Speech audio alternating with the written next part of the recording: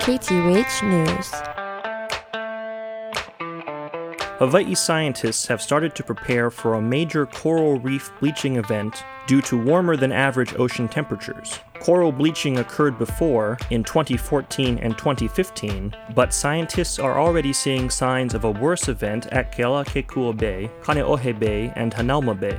Coral bleaching is a change from normal coloration of browns, yellows, and greens to a nearly white color because of increased exposure to environmental stressors, including temperature increases. The public can help document the expected coral bleaching event by reporting sites of white coral. They can also help alleviate other stressors by not touching corals while snorkeling, swimming, or diving, not standing on them, and preventing pollutants found in some fertilizers and detergents from getting into the ocean. Thanks for keeping it locked to KTUH, Radio for the People.